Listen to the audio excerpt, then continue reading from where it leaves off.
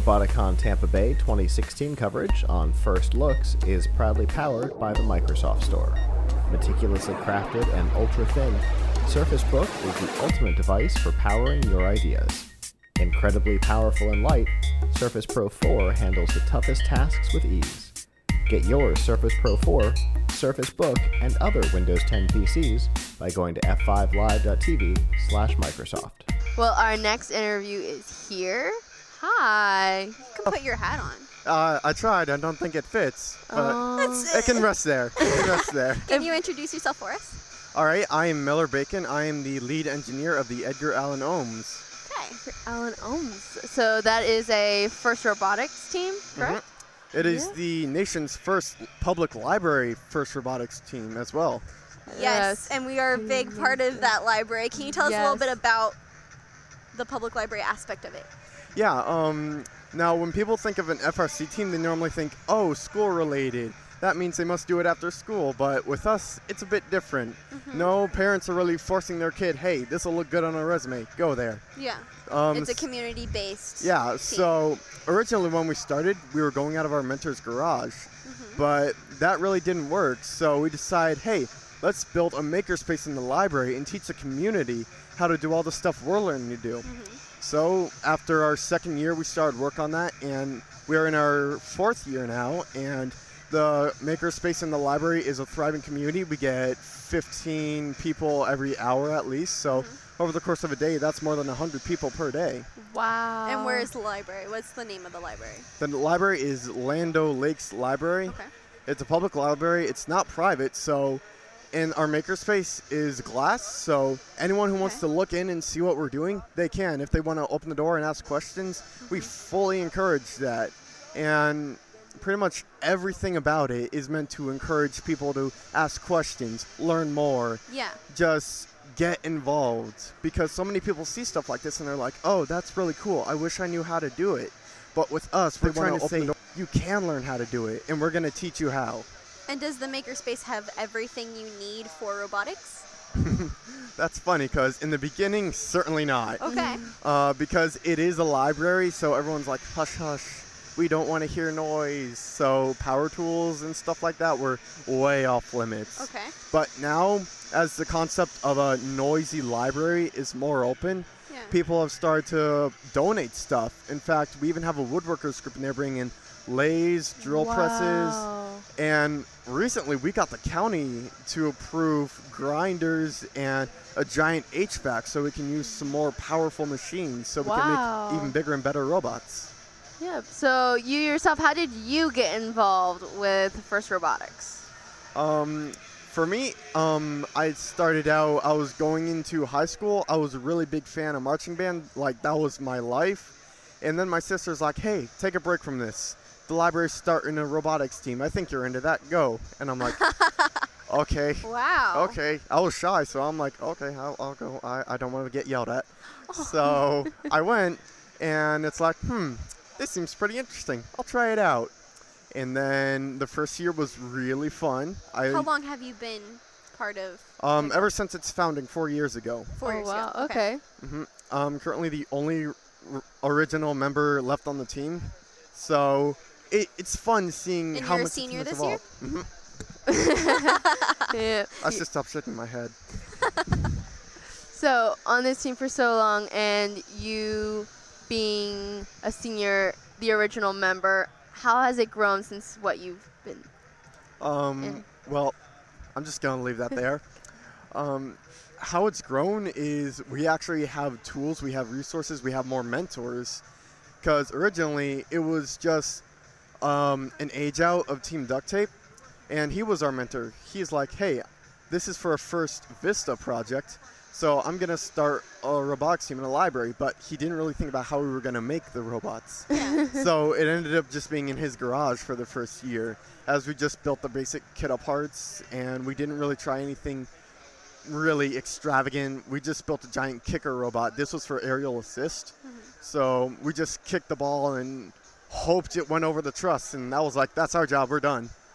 But over the years, we started to get more and more complex and more, God, what's the word I'm thinking of? become where you more try skilled. to go more skilled and more ambitious. There we go. Yeah. Oh. And we went a little bit too ambitious this year with building our own tank treads, because the ones on Andy Mark, where we get a lot of our stuff, they were really expensive, like $400 per side. Wow. So instead, we built 4 sets made out of bike chain, rubber tubing, and nuts and bolts, and we got 4 of them for $100. Wow.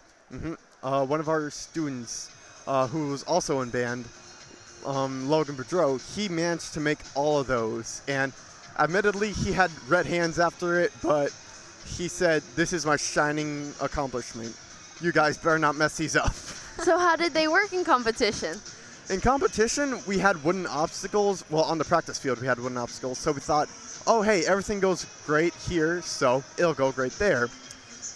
It turns out the rough terrain was our downfall there. We could get over most obstacles except for that, because on the practice field, when we tried to go over that, the heads of the bolts got caught in the rough terrain itself because they're hollow, and they just got torn apart. So luckily, Logan Boudreau, the miracle, he made spare sets for us at competition. Wow. So we managed to get those on. We knew not to go over the rough terrain anymore. And we just tried to go over all the other obstacles and challenge the tower every single time. And how'd that work for you? It was a pretty close call sometimes because, again, with the tank treads, they're not as good as the ones Andy Mark made, but they're infinitely cheaper. So they didn't have as good traction-wise, which caused scaling the tower to be more of a go half up, go a quarter way down, go another half up, go a quarter way down, and we tried to get the entire robot onto the actual tower just before the buzzer. And a lot of times we made it, sometimes we didn't, because one side of our robot just completely died one match. Oh. So it's like, hey, we can spin around, look at us. Many times we've seen that too. I was wondering, what is your influence on the team? My influence on the team is, well, really it's changed a lot, because before I was just the person who was like, hey, this is the instructions, we should follow these. And as I've learned more from the mentors and just from the other teams here and at the Orlando Regional, I've learned, hey, guys, I think we could do this, but wouldn't it be awesome if we could do this? Yes. And that's cool. just been like my goal, to try and push the other team members and myself to even greater heights. So last year we tried to push ourselves a little bit too high with the tread system, but it was still pretty awesome. And that's okay. It's okay to make Yeah. mistakes, and that's what we talked about in our last interview. But you being a senior this year, do you know what you want to do in college? Or where you want to go? Or what your future plans are? My sister actually goes here, so probably not. Ah. But future plans, definitely to become a mechanical engineer, Okay. because I started robotics actually in 7th grade with a robotics class, and I'm like, hey, forget designing a video game. I want to do this for my life. And just all these years has only reinforced that feeling. So mechanical engineering was kind of a no-brainer for me. And as for where I wanted to go, my mother actually helped me with that. She went to Michigan Technical University, Okay.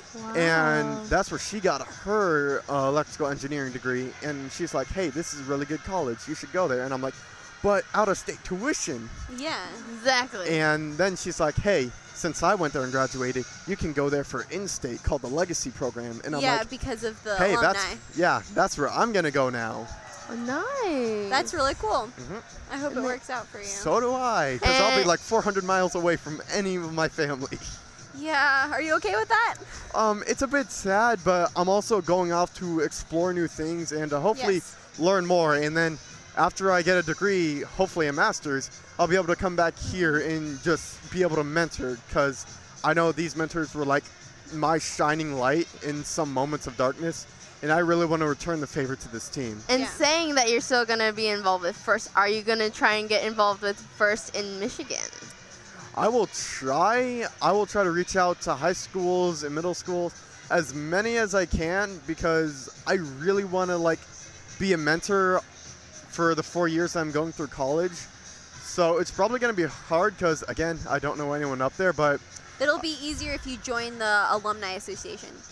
Yeah, that's what they told me last year when I asked them about that. Yeah. So I think that the Alumni Association will definitely help me branch out, Yes. reach those places, and give help to the teens who are struggling or who want to learn more. Exactly. Well, I honestly Wish you the best all of the luck. luck. But Thank you. That's amazing that Yeah. you still want to continue first, even going away. You don't know Yeah. anything there, and you still want to do it. That's really amazing. So, good luck with this year's competition too. Thank you. thank you so much for being on the show with us. Thank you for having me.